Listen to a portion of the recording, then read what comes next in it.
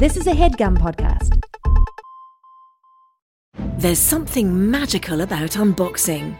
When you unbox BritBox, you uncover a world of British entertainment. Stream the UK's most brilliant series, including new and upcoming seasons of Shetland, Father Brown and Death in Paradise. Plus new originals like Payback, Irving Welsh's Crime and Archie, the story of Hollywood's greatest leading man, Cary Grant.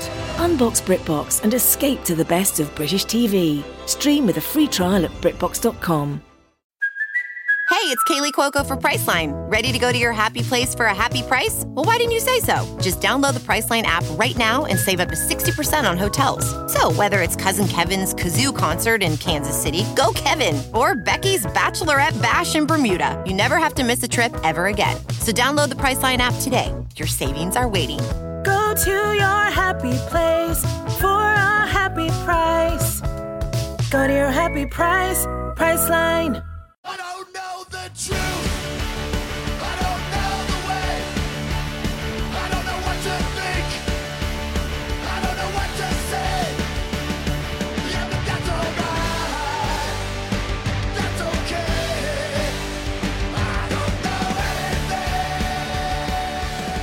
Hello and welcome to Factually. I'm Adam Conover. Thank you so much for joining me on the show again. You know, there's been huge news in the world of AI recently. While we don't yet know whether AI will result in a singularity utopia or a Terminator-style annihilation, or just, a lot of really annoying AI-powered customer service calls, we can now be confident in one result of the AI revolution: corporate drama. OpenAI, the non-profit but not really company behind DALL-E and ChatGPT, recently kicked out its star CEO, Sam Altman. But then all the big money guys started complaining and protesting, and all the employees threatened to leave the company, and soon Altman was reinstalled back into power. What the hell happened? Why did all this drama occur? And how much does all of this really matter? Well, I think the most useful part for me about all this drama is that it reminds me that we need to break away from the heated marketing rhetoric about the allegedly godlike powers of AI and focus on the actual people and corporations that are making this supposed revolution happen. First, it's important to remember that Sam Altman is just some tech executive. He's not an AI scientist. He's not a guru or an oracle. He's a CEO. He's an investor. He's a regular fucking businessman. And OpenAI is not some beneficent enterprise operating for the betterment of humanity. It has a certain kind of nonprofit setup, but its work requires a ton of cash. A report this year said that every query on ChatGPT costs the company 36 cents. That's right. Every time you ask it to rewrite some recipe as though it were a pirate, it costs somebody 36 cents. And if you add up all that together, that is a lot of money. But you know what? It seems to be worth it because Microsoft invested $13 billion in the company, and OpenAI is currently valued at $80 billion. That is not the value of some high-minded research organization operating for the benefit of us all. That is the value of one of the most valuable private companies in the world, and you only operate that kind of enterprise for profit. So when we ask how AI is going to change the world, I think we need to stop listening to these airy thought experiments that these supposed philosopher kings are telling on podcasts to make themselves look powerful. And instead, we need to look at the personalities and the capitalist forces that are driving what's actually happening. And that is what makes this recent story about OpenAI so fascinating. And to help us unpack that story, I am so happy to welcome back one of the very best tech reporters out there. Karen Howe is a contributing writer at The Atlantic. She's working on a book about OpenAI, and she is without a doubt one of the best writers and reporters on the artificial intelligence movement working today. But before we get to that interview, I want to remind you that you can support this show on Patreon. Head to patreon.com/Adam Conover. $5 a month gets you every episode of this show ad-free. Would love to see you there. And if you enjoy stand-up comedy, please come see me on tour. Coming soon, I'm headed to Arlington, Virginia, New York, Portland, Maine, Boston, Chicago, Atlanta, Philadelphia, Nashville, a bunch of other places as well. Head to adamconover.net for tickets and tour dates. And now, please welcome back to the show, the incredible Karen Howe. Karen, thank you so much for coming on the show again. Thank you so much for having me again. So you wrote the definitive article on what happened at OpenAI over the last couple weeks. So please, thank you. Can you, instead of, we don't want to read the wonderful article that you wrote, could you just come on and describe to us what the hell happened, please? Yes. So there were 5 days of very intense drama that began with a sudden announcement from OpenAI's board of directors saying that they had fired the CEO, Sam Altman. And the 5 days that proceeded from this announcement was sort of this chaotic situation where all employees started protesting in vast numbers. Over 700 of them signed a letter saying that they would resign if Altman was not reinstated. Microsoft stepped in as one of the biggest investors in OpenAI, saying that they would hire all of the people. They would hire Altman to start his own division, hire all of the OpenAI employees. And then there were various stories that were coming out about the board approaching other people to be the CEO of OpenAI at what seemed to be very last minute notice. And finally, the reinstatement of Sam Altman at the head and 2 of the board members stepping down and a new board being installed. And basically what I was trying to do in the article that I wrote for The Atlantic with my colleague, Charlie Wartzel, is to try and first of all, we have no idea still why precisely the board fired Sam Altman.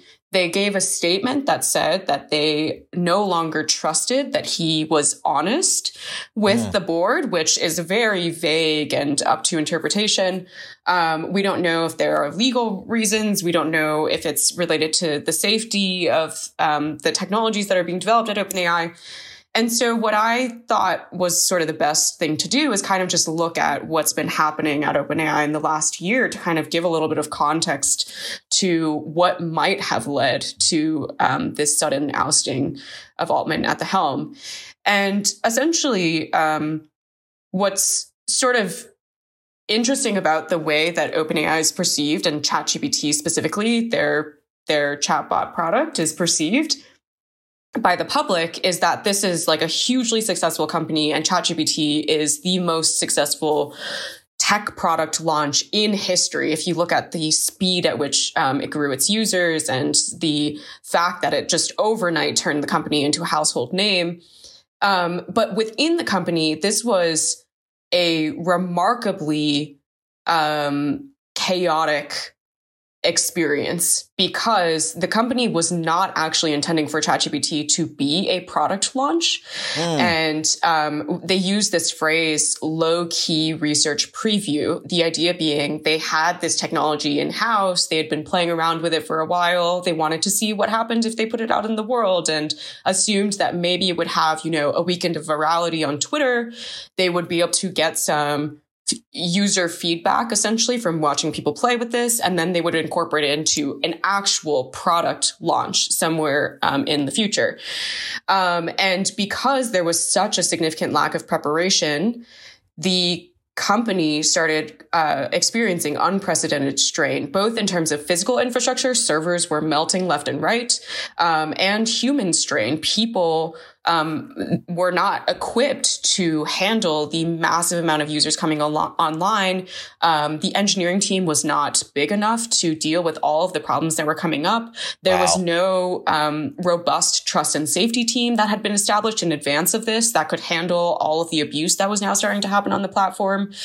And under this unprecedented strain, essentially, some of the tensions and the particularly ideological tensions that had existed in the company for some time started really polarizing. So there were 2 camps, techno-optimists and what we might call AI doomers. One that believed that this technology is going to be massively beneficial to humanity and we should just deploy as fast as possible. The other one believing that this technology could decimate humanity and we should be as cautious and controlled as possible. And ChatGPT was the perfect illustration for both of these camps, that they were 100% right. And then it led to a lot of clashing, a lot of drama. And I think my hypothesis is that the board ousting Altman was sort of exemplary of this tension. So is the idea that is Altman more of a techno optimist and the board wanted to be more cautious? Is that the hypothesis? Yeah. So interestingly, I think before I talk about the personalities and sort of like what they represent, I think it's also kind of interesting to note just why OpenAI has a board and how it's structured. So OpenAI was founded as a nonprofit, and it was specifically designed to be a nonprofit because it was supposed to resist the kind of Silicon Valley profit-driven ethos. And the board is the board of the nonprofit, and is meant to be beholden not to fiduciary responsibility, but to humanity, which is a very kind of weird thing, especially within the Valley. And so the board members, you could guess, are sort of like naturally selecting into this kind of premise where they don't think about company and for-profit things. Yeah. They're really thinking about ideology and values. What happened? I know there's a couple other. I'm familiar with other companies that sort of have that sort of nonprofit within a profit wing. Like I think of like Mozilla or whatever, right? Which is a nonprofit, but then it has like a bunch of ways that it can make money. But like it's something I've heard of before. But like there's something slightly strange about that being the case for what is supposedly the biggest frontier of new profit in the entire tech industry. Exactly. Is at its core a nonprofit. There's like a tension just right in the foundation of this enterprise. Yeah, exactly. And Sam Altman was one of the key architects of this kind of weird structure, because when he becomes officially, he was the co-founder of OpenAI, but he didn't play a very active role for the first few years of the organization. And then he officially steps into the CEO role in 2018 or 2019, sorry. And in 2019, this is when the nonprofit creates this for-profit arm kind of under Altman's leadership and decides that they need to start commercializing some of their technologies for some kind of revenue stream. And the reason why they did that was they no longer believed that a nonprofit could actually raise enough capital that they needed to do the kinds of research that they wanted to do. And so you can see that whereas the board and the board members are kind of representative of this original ethos of we need to resist Silicon Valley, Sam Altman represents we need to actually embody Silicon Valley and be creative with how we actually sponsor the mission that we have through what he knew best at the time and still knows best, which is making money through products. Can I ask, was there, because I've seen a little bit of speculation about this, that part of the reason for founding it as a nonprofit, there might have been some slightly cynical reasons for doing so, or at least practical reasons for doing so, that, certain types of AI scientists would maybe not want to work for a for-profit company, or, that you would open yourselves up to, maybe you'd have a slightly better time with the government, or that there would be other sort of reasons to do this that would be practical. Even if in the back of your mind, you're like, I'm going to make a shitload of money, it still makes sense to adopt this nonprofit structure as maybe a bit of a fig leaf or something like that. I'm just curious about your view on that. I don't actually think that was the intention when the nonprofit was created. So the origin story, and this is in Walter Isaacson's biography of Elon Musk, is that like Elon specifically was very freaked out about DeepMind and about Google. In 2014, DeepMind, which is the other major AGI lab, had just been acquired by Google. And, supposedly Elon has this story, or it's not supposedly, he did have a conversation with Larry Page about his fears around like superhuman intelligence and how to control this technology. And supposedly he got really freaked out after the conversation based on how dismissive Larry Page was, and was like, oh no, like Larry Page is so dismissive, and now Google has acquired DeepMind, and like the future of humanity is at risk because of all these chess pieces that have been played.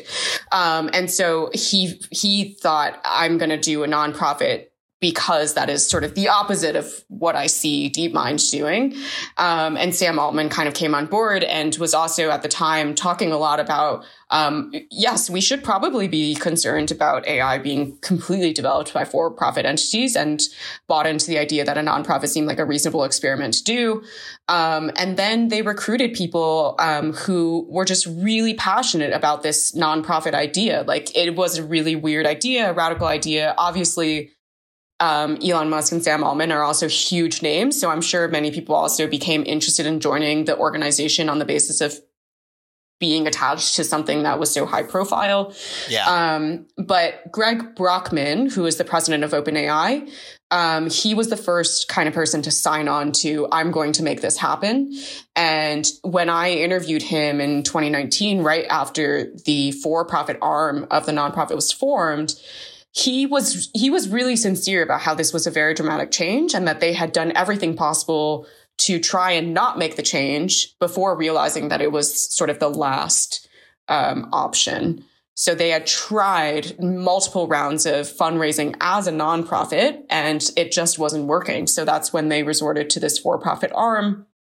And I think it's sort of one of these situations where you can see at every step of OpenAI's history that with the amount of information that they had at the time and the specific goals that they were trying to optimize for at the time, that they made like a reasonable decision in that specific moment.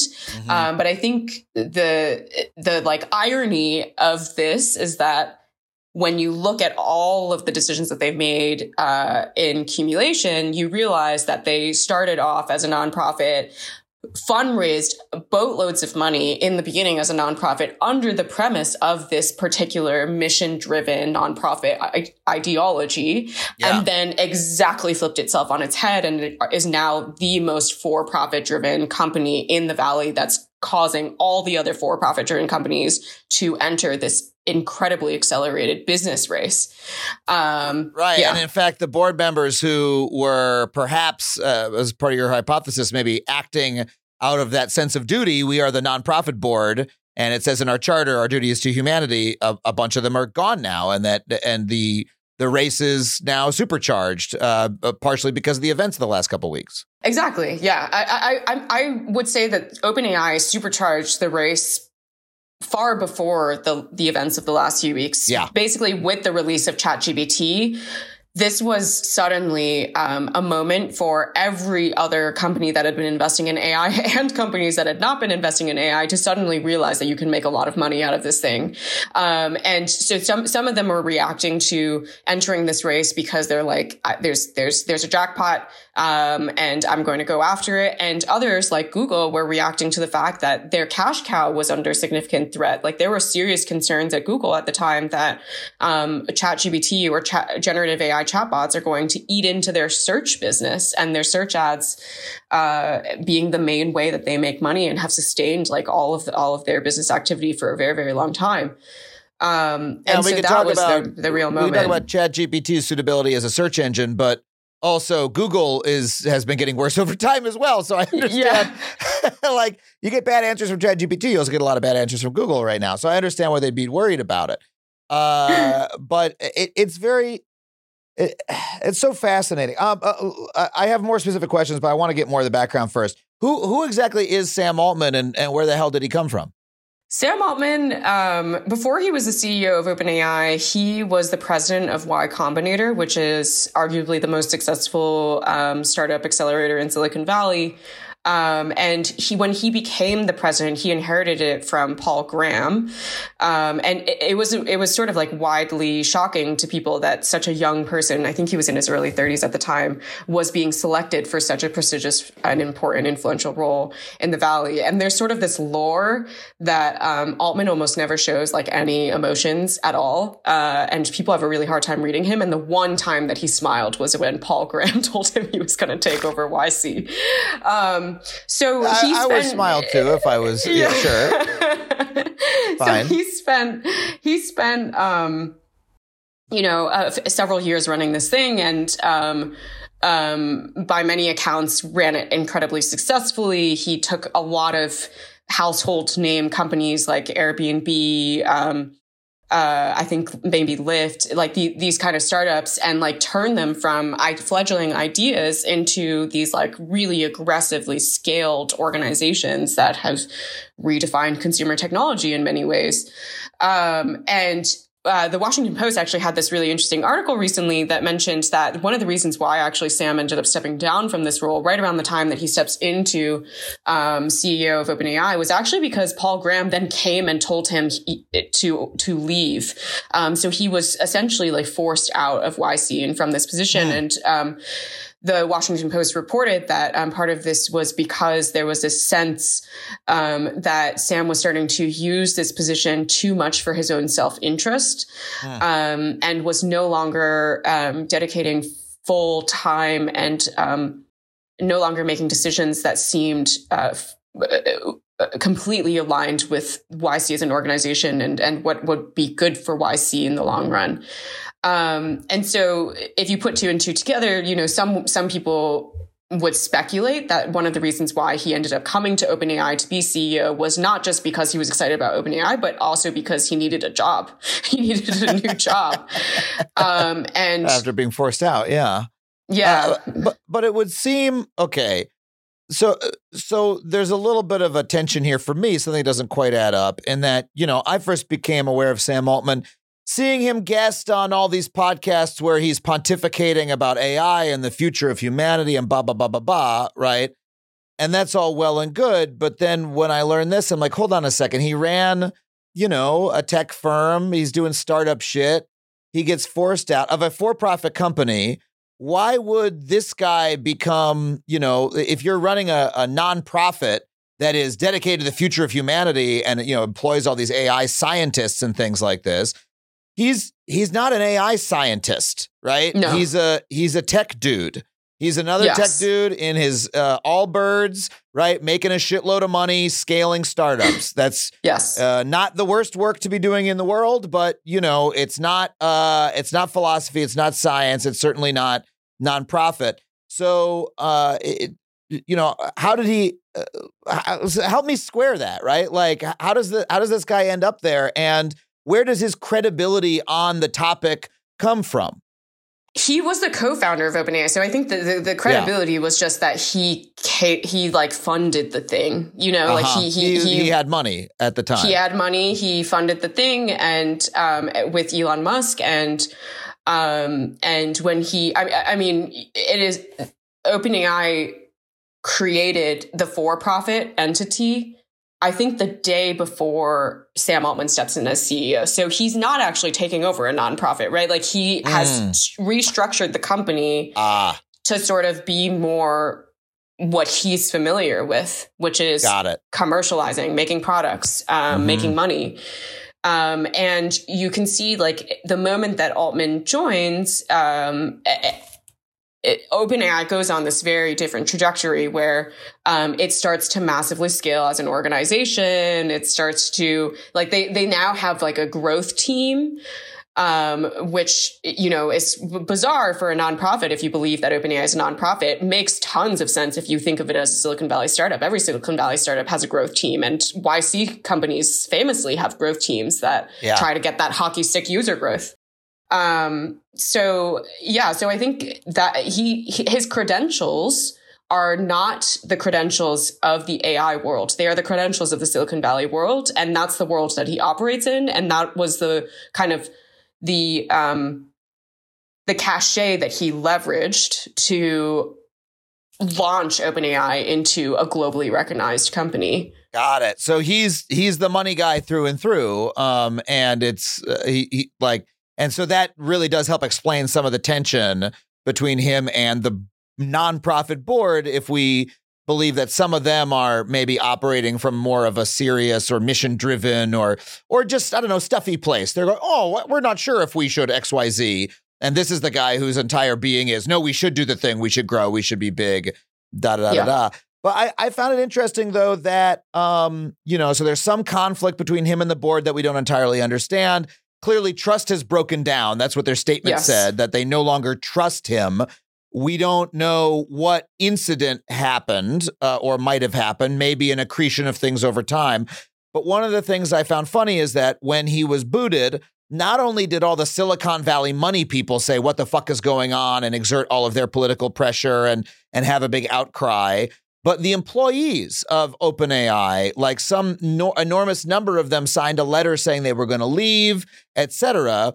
And those people, I think some large portion of them would be AI scientists and would be sort of nonprofit minded type of people, because that was part of the point of the nonprofit structure is to have these people feel that they're part of a project that's more important than themselves and more important than Silicon Valley, that they're actually doing, they don't work for SpaceX, they work for NASA, right? They're whatever it is. They're the serious researchers. And yet these people had such a loyalty to Sam Altman. Why do you think that is?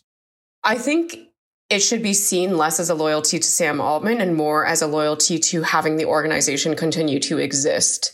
And Sam Altman is the key to that, because I think if we go back to the kind of two ideologies or the tension within the organization, there's the camp of the techno-optimists who are actually probably loyal to Sam Altman. They want him specifically to be the leader, and they would resign if he were not and go to Microsoft because in the alternate version of events, Altman would have then reset up OpenAI within Microsoft, and then all of these people go there. But for the other camp, which is the people that are more concerned about like risk and existential risk specifically, I think they also thought if this organization dissolves tomorrow and goes to a for-profit company, that is also bad. That's also a bad sequence of events that they want to prevent.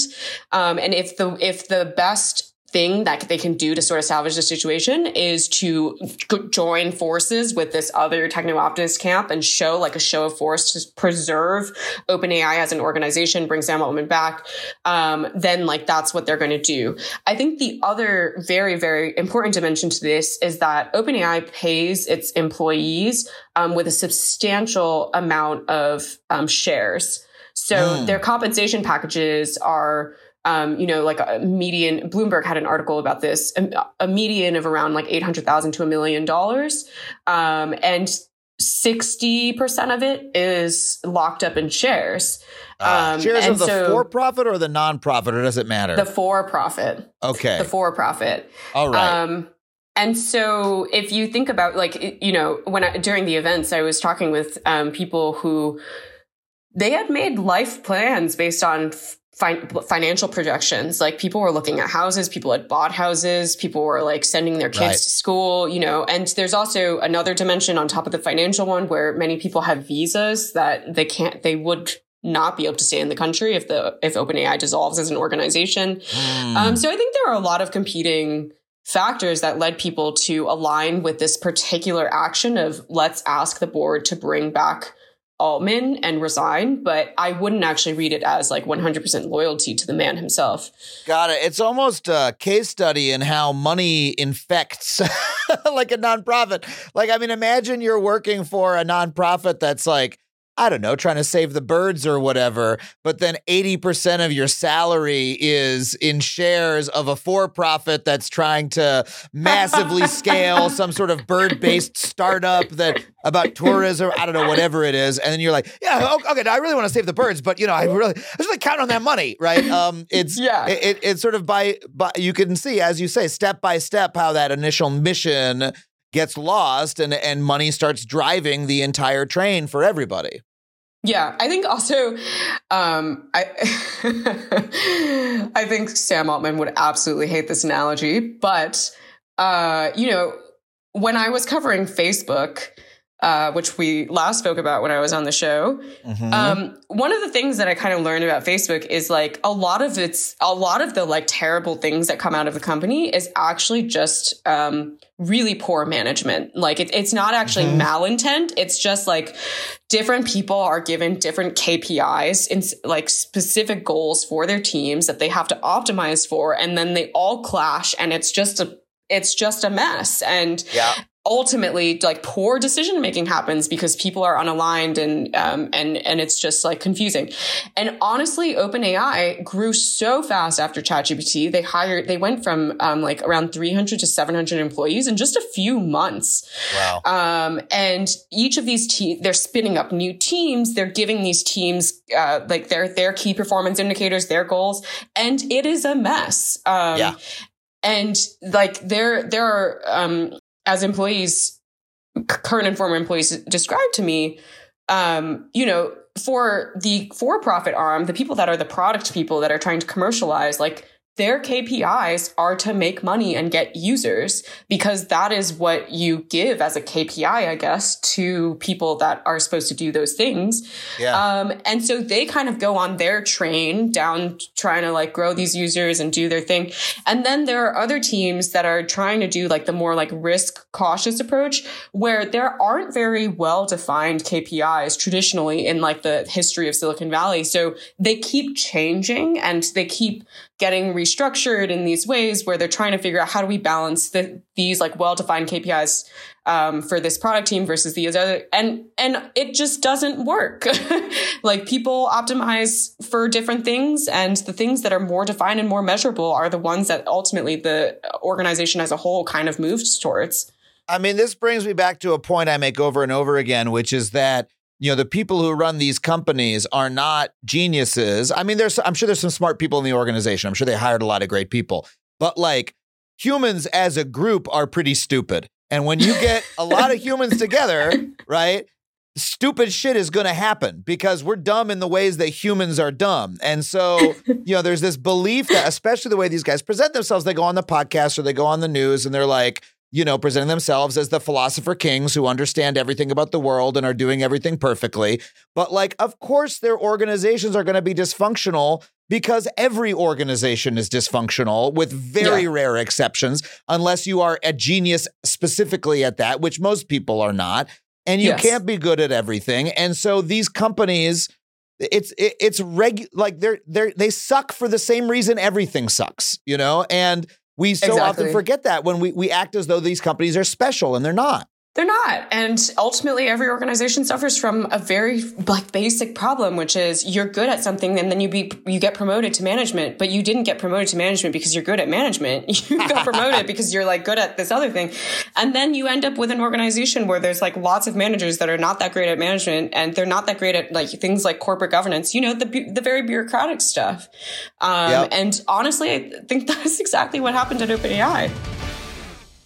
As a Factually listener, you're probably aware of my unwavering commitment to online privacy. Well, Delete Me has been an indispensable tool for me for many years, long before they even started advertising on this show. I've been using their wonderful service. In today's digital landscape, it's alarmingly easy for data brokers to traffic your personal information online. In fact, I would almost guarantee that your personal information is on multiple data broker sites on the internet right now. It's not even the dark web, it's the regular web. These data brokers may be peddling and exchanging your name, phone number, and home address, all without your knowledge. And trying to locate and remove all this data yourself can feel like an impossible task because there can be dozens of these sites. But that is what Delete Me does for you. Delete Me's team of experts scours the depths and the breadth of the internet to locate and remove your personal data. Within just 7 days, you'll receive a comprehensive report detailing their findings and what they have removed. It can be hard to believe, but approximately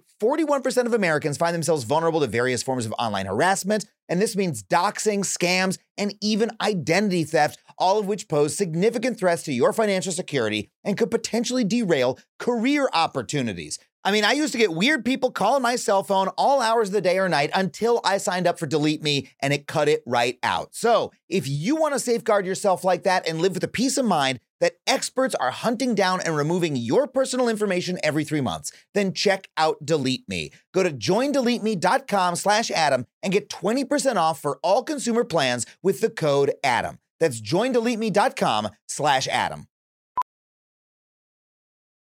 As a professional welder, Shayna Ford uses Forge FX to practice over and over, which helps her improve her skills. The more muscle memory that you have, the smoother your weld is. Learn more at meta.com/metaverse impact.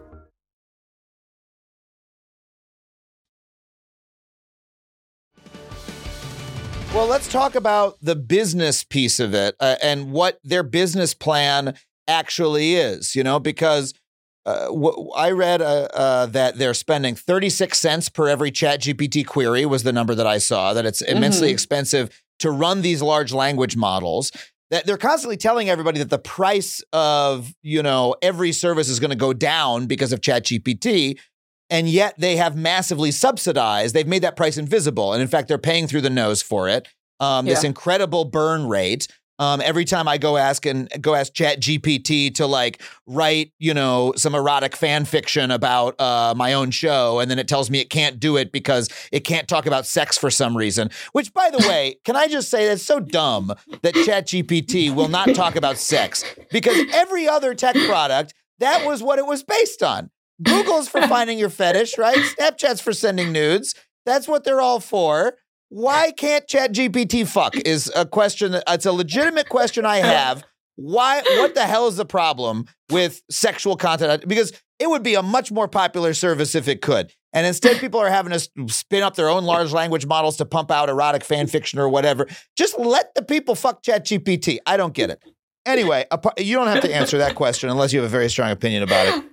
So it's interesting. OpenAI has actually thought a lot about this question. Okay.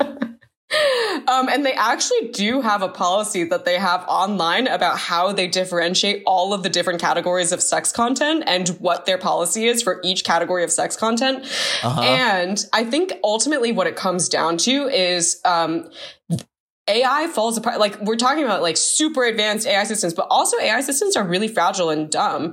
And it just technically OpenAI's policy is that you are allowed to write erotic content, I believe, but it can't we still don't have great systems for 100% of the time differentiating when you're writing erotic content versus abusive content, and right. And so the walls come down and then so I think this is actually a lesson in sort of we're talking about these super powerful advanced AI systems, but actually a lot of the time it just doesn't work. Yeah. I see, because there's a line between erotic content and something that's really horrific, and then the AI actually is not smart enough to figure out the difference between the two. Okay, I maybe accept that, but I still think I don't know. I still think it's a missed opportunity. But regardless, they're spending massive amounts of money per query in order to deliver, sometimes useful responses, often just gobbledygook. What is the profit model? I mean, how do they expect to ultimately make money on this? I have no idea. I mean, I think the model is that they just continue to massively grow their user base. And then, Microsoft is actually heavily involved in this too, because Microsoft is the one that's actually footing a lot of the bill. All of OpenAI's models are run on Microsoft's data centers. So Microsoft's engineering team and research team is actually the one that's been trying to figure out how to downsize these models without eliminating some of their functionality or restricting some of the functionality. So I think that's the plan. They're trying to basically sell more things and also try to reduce the actually base cost of these models. But what is their grand strategy for how to do this successfully? I'm not really sure. I think it's just that OpenAI has had so many product launches in the last few months that I'm guessing from just seeing that they're just experimenting and seeing what fits, which is a very Silicon Valley school of thought. You just iterate until you find product market fit. And ChatGPT was sort of the first product market fit that they accidentally found. And now they're just trying to ride that wave by launching more things that are kind of in the general vicinity of an AI assistant chat type thing. That's why they came out with GPTs. But I don't think they have a hugely deep business strategy. I really do think that a lot of it is just keep trying to build on this momentum and also try to drive down costs for servicing this stuff. I mean, I guess for me, and obviously I'm a skeptic about the area, partially just because it's more fun to be a skeptic than not, personally, if you're in my position. So I like to kick the tires on that piece of it. But even with ChatGPT, I have trouble figuring out the use cases. Like I've seen programmers use it, right, in order to automate some of their work or to, help them write code more quickly. And that seems like a clear use case, right? So I could imagine an AI coding tool that someone pays a subscription fee for. It helps you code faster. Fine. Generative image generation in Photoshop, right? They already have it in the new version. Clearly a use case that Adobe can charge a little bit more for that version of Photoshop. Not revolutionary, just like they had shit that was pretty similar to that a couple years ago, right? But hey, now it's a little bit better. Awesome. But when it comes down to like, this is going to be ChatGPT is going to be the frontier of, all profit in the future. I'm like, it's a lot of it seems to be like replacing customer service, right? But that's just going to suck. That's going to be horrible. That's just going to be in 5 years. We're all going to be, trying to get customer service going, fuck, representative, get me human, like arguing with the AI because it's going to be some useless piece of shit. Just because we know that's what because we know that is how those businesses are going to operate, right? Like it's, I don't know. I have trouble seeing like what are they actually charging people for? Have any other interesting use cases like popped up in your research that that they are thinking about? This is exactly the same critique that I have. I think that generative AI is mostly hype and mostly useless. But at least, okay, to be like more precise, I think it is disproportionately costly for the amount of value that it provides. That's right. Yeah, and I think what you were saying about there have been some like really strong use cases specifically within like the software development community and like the Silicon Valley community, I think is part of the reason why everyone is so like, this is amazing and it's going to be like phenomenal. But then like other people are not really finding utility out of it. But that's actually a pattern in Silicon Valley in general is people in Silicon Valley designing something for themselves and assuming that it's going to be great for everybody else. But if you're not the founder of a startup or a coder who lives in Palo Alto, you might not actually find the thing useful. Yeah. And I think that there are a lot of people who believe that they will find it useful. And I think so much of Silicon Valley also runs on this, like selling to users an idea rather than the like literal thing. And so there, we were talking about search earlier, like, the idea that ChatGPT could be a better search interface, irrespective of whether it is, caused a lot of companies to start investing in, chat-based search technologies and Google to start freaking out about its cash cow.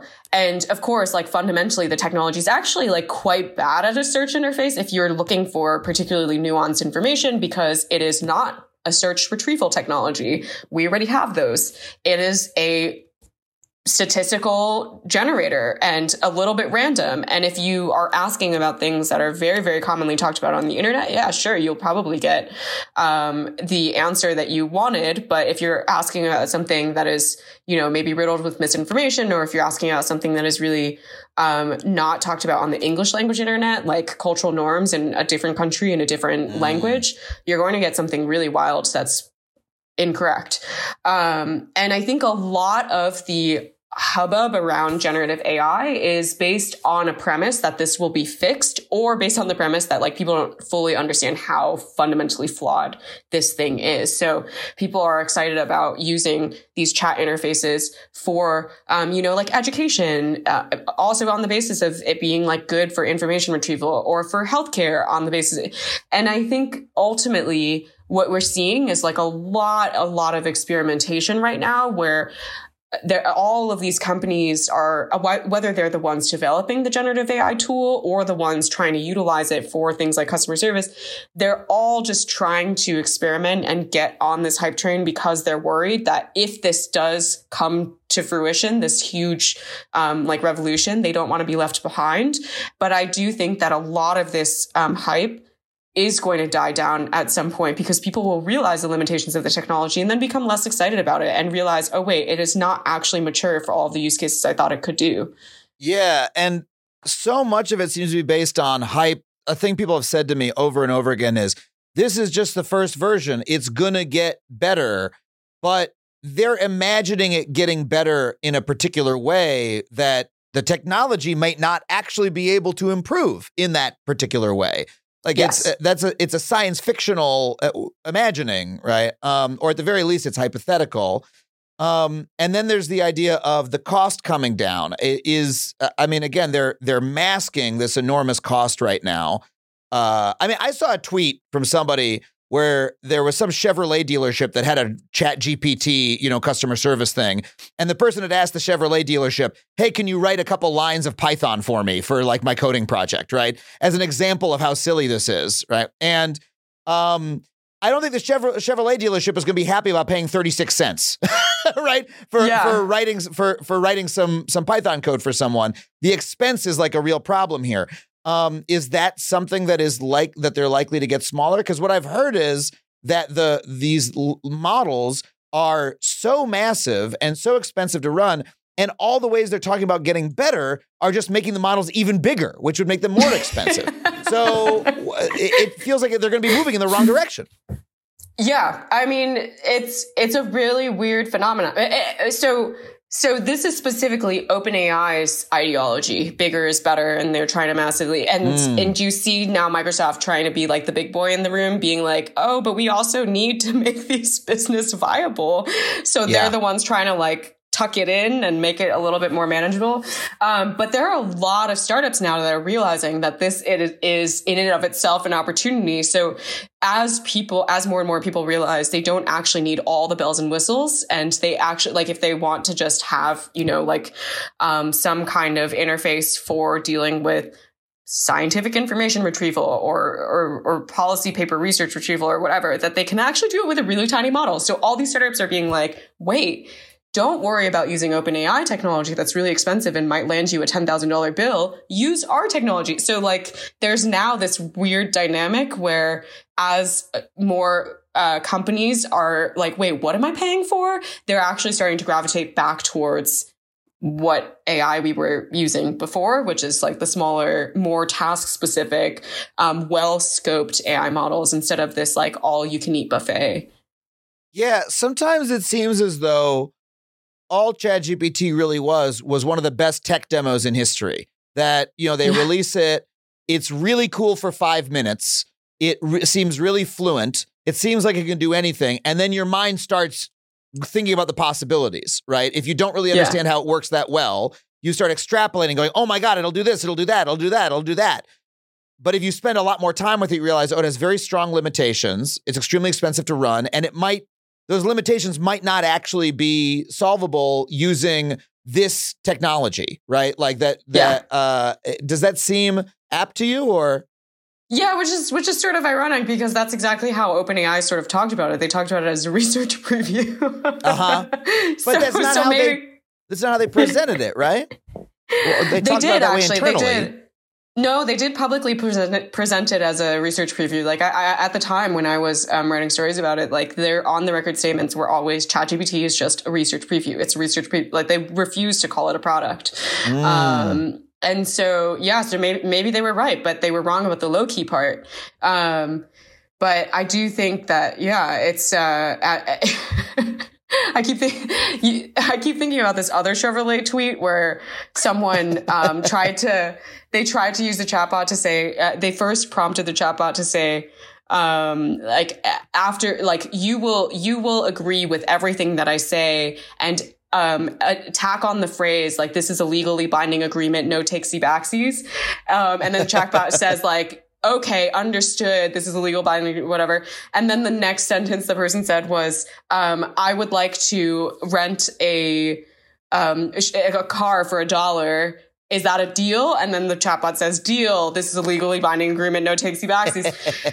And I think it's exactly the same thing. Like these companies, the more that they deploy the technologies, the more that they're going to be like, oh crap, this isn't actually what we were looking for. The more that they're going to start to become conservative again. And that's just how hype ebbs and flows, I guess. Yeah, it doesn't actually make sense to give any one of your customers like a completely unbounded input to a large language model that would apply any way that they want, because the main thing they're going to do is fuck around with it or try to use it to abuse or try to use it to, get the information of other customers, try to, it's more socially engineerable if you're a hacker than it is to call up, customer support and try to get someone's account number. Well, you can treat an AI you can do that even more effectively with an AI. So, I mean, look, it's easy for us to poke holes in this. It's especially for me sitting here because that's my job. But I guess I'm curious, like, do you have a sense of what the sort of deeper plan is? Like, is there stuff happening at OpenAI that is interesting and could become profitable in ways that I might not be aware of? Like what are they really planning there? I think the thing to understand about OpenAI is, like, even though they are basically a for-profit entity now, they still talk internally about the fact that ultimately what they're trying to do is not develop profitable products. Like, ultimately what they're trying to do is still reach artificial general intelligence, which, as a side note, there is no definition of this term. OpenAI uses multiple definitions of this term. So ultimately they're just writing themselves a blank slate thing to just say, like, we're going to keep marching towards a particular goal that we define, that we're going to say is, like, good for everyone. But that, like, I don't know how much brain share the company as a whole spends on, like, how do we continue, like, making sure that we're a viable business versus, like, marching towards this other thing. And that is, I think, still something that is distinctive about OpenAI, is that they're, like, sort of in denial about the fact that they're a for-profit company and still orient a lot of their strategy less on this for-profit idea and more on this other mission that they originally created.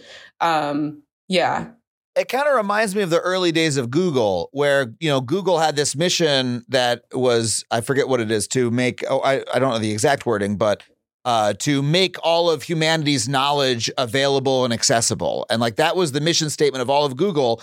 And they would do, there was also Don't Be Evil, which that sure aged well. But they had a lot of projects at the time that sort of matched that mission, where they were, like, trying to scan every book and make every book, searchable and available. And then that stuff started to fall by the wayside as they became more and more just like, no, they fucking sell ads. They're an advertising company. That's what they are. They are fundamentally an advertising company. And in order to advertise, they need to track you so they can advertise really well. And they need to have a search engine to put the ads on. But you know what they do? They sell fucking ads. That's what Google does.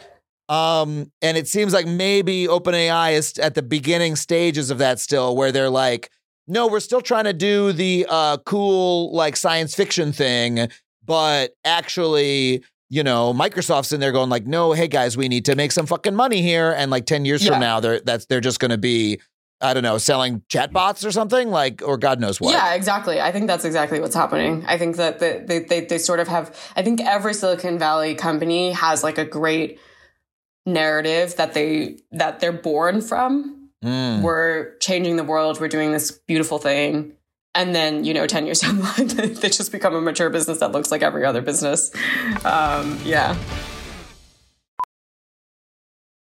VR training platforms, like the one developed by Fundamental VR and Orbis International, are helping surgeons train over and over before operating on real patients. As you practice each skill, the muscle memory starts to develop. Learn more at meta.com/metaverseimpact.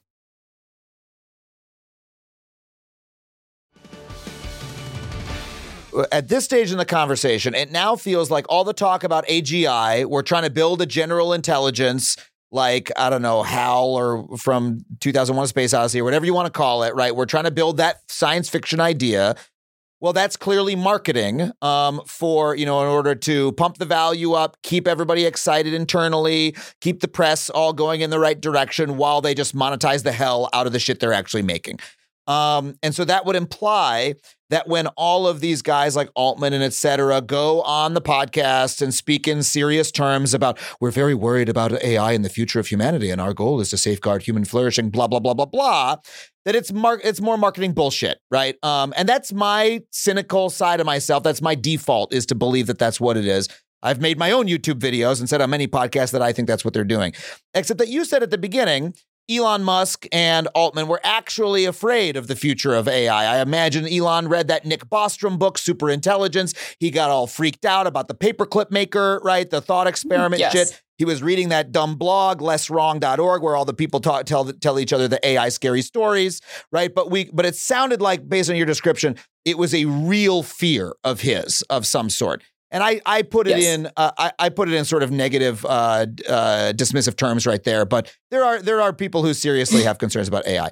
So how much do you think this fear of AI taking over the world on the part of the people at OpenAI is real versus marketing in order to distract from the fact that this is becoming a for-profit company? I think within any company, you're going to find like a giant basket of like very different opinions. So I think within OpenAI, there are people that are, yes, genuinely concerned about this. Like they have oriented their entire lives around this fear and preventing catastrophic risk from AI. And I've talked to some of these people, and it is not, they're not like joking around. This is a massive anxiety that they have. And then you have the people who like could not care less, and they, might think that it is nice marketing for them to have. They might just not. They're just like, this other branch of the company is crazy. And I think each, like within the company, there are definitely people from each of the, like the techno optimists and the doomer camp that look at the other person being like, that person is insane. And I think the thing that happens with companies is different people will represent the company in different forums with different beliefs themselves that will say things. And then it kind of all gets moshed together as this is what OpenAI believes as a whole. But it's actually coming from like totally different corners with very different motivations. And so I think that what do we believe Sam Altman believes as like the person who's leading this company? No one knows. Even people who know him well don't actually know this specific, like whether he believes this. And I do think that when he speaks, I think there should be sort of a reading of what he says as actually not just external communication, but also internal politicking. Like he is trying to, as the CEO, like represent all of these different stakeholders within the organization, and trying to like get people kind of on the same page who have fundamentally different ideologies. And when he says things like, I am concerned about the future of humanity, he's not just saying this to people, he's actually trying to put at ease this like stakeholder group within his company. So is he doing it like purely as marketing? I also don't think so. I think he's actually trying to do it as internal messaging, and then it ends up coming off as marketing, which is great for him too. There's like kind of like so many different dynamics that I think lead Sam Altman or anyone at OpenAI to say the things that they say that ultimately do also benefit the organization from a marketing perspective, but that might not be the only intention behind it.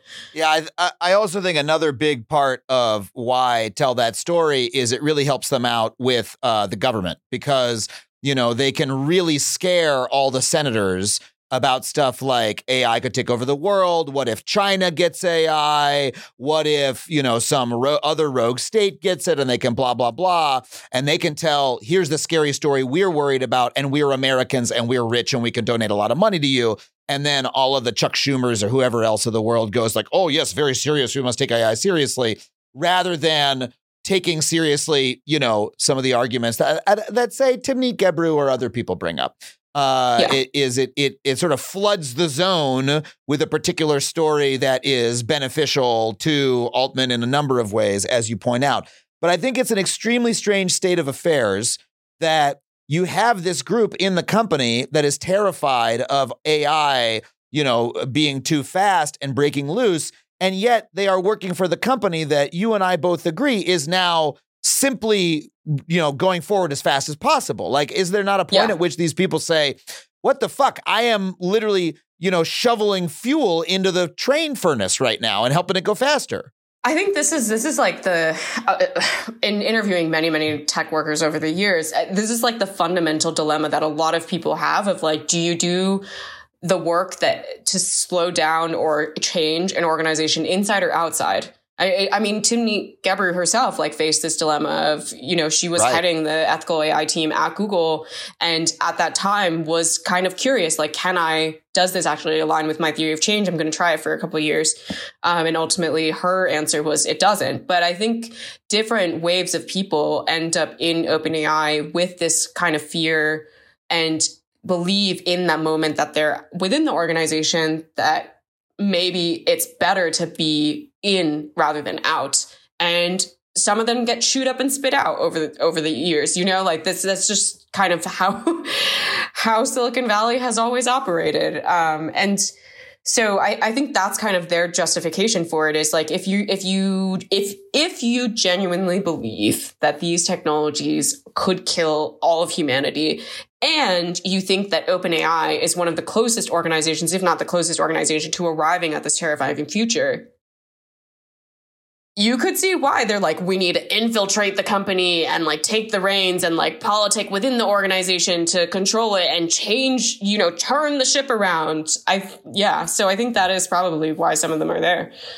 But at the same time, they have to look at the events of the past few weeks, right? And say, hold on a second. There was some kind of dispute at the top level of the company about this. We don't know what happened, but half of the board is gone. And the guy who, showed up the same week that we created a nonprofit arm and supercharged that part of the company is now running the show all by himself, right? And do you think some people are maybe having qualms inside the company now? At least, I guess it's probably hard to say. I suspect they are. Yeah, for sure. Like, I don't think that this is the end of the drama. I don't think Sam Altman being restated is the final chapter. There are people who genuinely have these fears that might see Sam, even people that maybe signed the letter that might see Sam as dangerous. I don't know. But I suspect that they could, if you put yourself in their shoes, you would take drastic measures to try and change what you believe might lead to the destruction of humanity, right? Like that is, that is drastic and calls for drastic action. So, and the thing with OpenAI is we're only hearing about this drama now because everyone now knows about OpenAI, but there have been these types of dramatic clashes throughout OpenAI's history. First, Elon Musk and Sam Altman had a dramatic clash that led Elon Musk to leave. And then Dario Mode, who is now the CEO of Anthropic, one of OpenAI's biggest competitors, used to be the VP of research at OpenAI, who had a dramatic clash with Altman and took a significant portion of OpenAI's staff with him when he founded Anthropic. And they were all very on very similar lines of just a fundamental disagreement about what is an incredibly consequential technology and wanting their vision of it rather than his vision of it.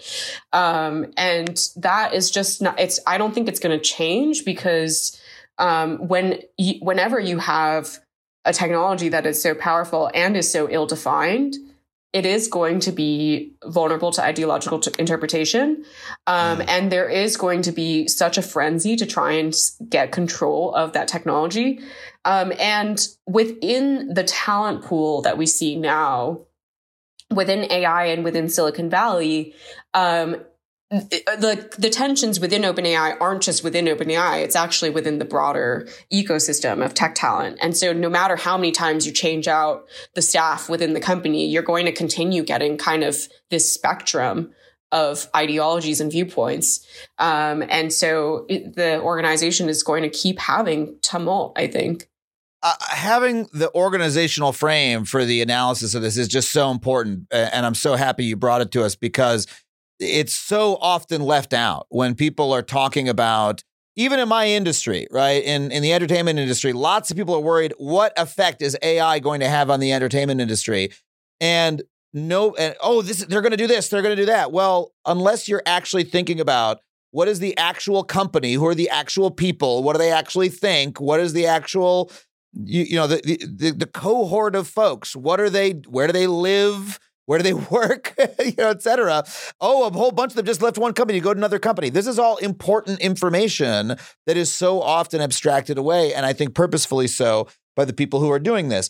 But let me see to end this, if we can resolve there's tensions everywhere, but let's see if we can resolve one last little tension in our conversation, because you and I both agree that generative AI is mostly hype and way too expensive for its use cases based on everything that we know so far. And yet you said the technology is very consequential. What happens at this company is very consequential. And I don't disagree with that. There's certainly something happening here that we need to keep our eyes on. But if we agree that generative AI is not the thing, like what is it that makes it so consequential? And where do you think, if you can make any projection, that it's going to go over the next near future? I think artificial intelligence, like AI, without the generative part, is the thing that I'm saying is so consequential.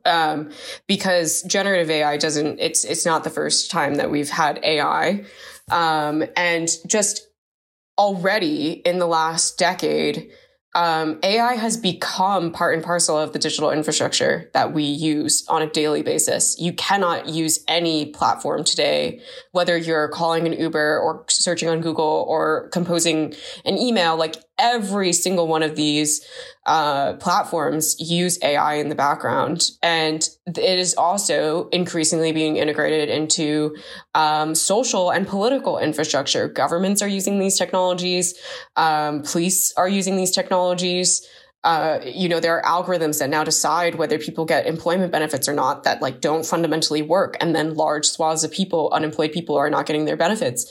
And so I think like the reason why it's so consequential is twofold. One, that it can be used everywhere. And then therefore, two, it is used everywhere, often in ways that are not actually viable.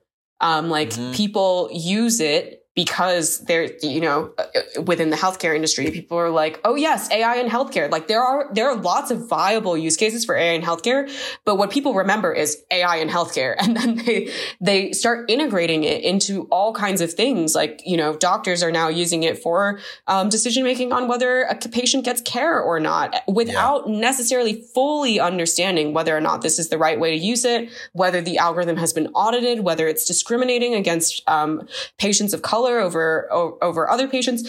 There's like a whole bag of questions that are often asked after the fact when it's too late. And that is why this technology is so consequential.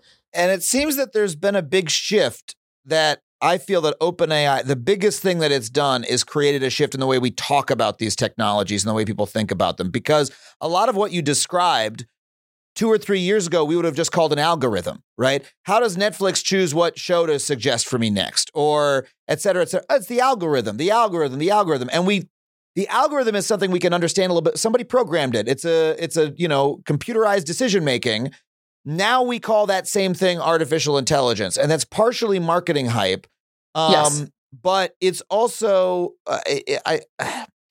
it sort of obscures what's actually happening in a way that I think allows this sort of computer-driven decision-making technology to infect more parts of our lives, because intelligence is right there in the name. A lot of people who wouldn't say, hey, should an algorithm decide whether or not you get care? They might say no to that, but they may say yes to should an AI decide, because intelligence is in there, and because they used ChatGPT and wow, it was really cool. It like really did write a poem about pizza, and they thought that was neat, and so that shift is for me been one of the oddest things to track, because it seems very powerful and very little remarked upon.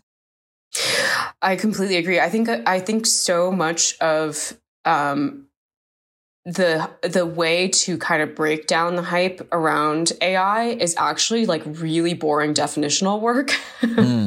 Like trying to just explain what artificial intelligence actually is without using the term intelligence, or trying to distinguish between like ChatGPT versus all these other AI tools out there. And unfortunately, it's just like, it's not very sexy to do that. and so what's way more sexy is someone saying AGI is going to arrive soon and we need to prepare for it. Like, that's way easier than being like, hold on, there's this thing and it's all these complex dynamics and like, let me redefine this word for you. No, like people don't want to hear it. So yeah. Well, this is why I love the work that you do so much, because you are actually doing the on the ground reporting to find out what is actually happening and giving us, honestly, the language and the understanding of this world in order to have an actual conversation about it. Because if not for you, we'd be stuck just repeating what these guys are saying on podcasts to pump each other up. So I can't thank you enough for coming on the show. I could talk to you for a million years, Karen, but we do have to wrap it up. But I hope you'll come back, because this is such a fast moving area, and I'd love to follow up with you in a bit. Well, where can people find you and your reporting online? I write for The Atlantic. I'm contributing writer there right now, so you can find some of my work there. I am going to be publishing a book sometime in maybe 2025. We'll see. We're going to have you back to talk about that book. I guarantee you about that. Yeah, so you can look out for that. And I am also on Twitter, on Threads, all the good places, LinkedIn, if you want to find me there. And Great. Yeah. Thank you so much for being here, Karen. Thank you so much for having me, Adam. Well, thank you once again to Karen for coming on the show. And thank you to everybody who supports this show on Patreon. Just a reminder, $5 a month gets you every episode of the show ad-free. $15 a month, I will read your name in the credits of the podcast and put it in every single one of my video monologues. This week, I want to thank Sean Robin, Robbie Wilson, Tracy Adams, Jason Lefebvre, Alex Babinski, Brennan Peterman, Ultrazar, Busy Bee, and Josh Davies. Thank you all so much for helping make this show possible. If you'd like to join them, head to patreon.com/Adam Conover. Of course, I want to thank our producers, Sam Roudman and Tony Wilson, everybody here at HeadGum for making this show possible. If you want to see my stand-up tickets and tour dates, head to adamconover.net. Just a reminder, I'm headed to Arlington, Virginia, just outside of D.C., Boston, Chicago, New York, Philly, Atlanta, Nashville. I probably left out a couple, so to head to adamconover.net to see all of my tour dates and tickets. And I'll see you very soon for another episode of Factually.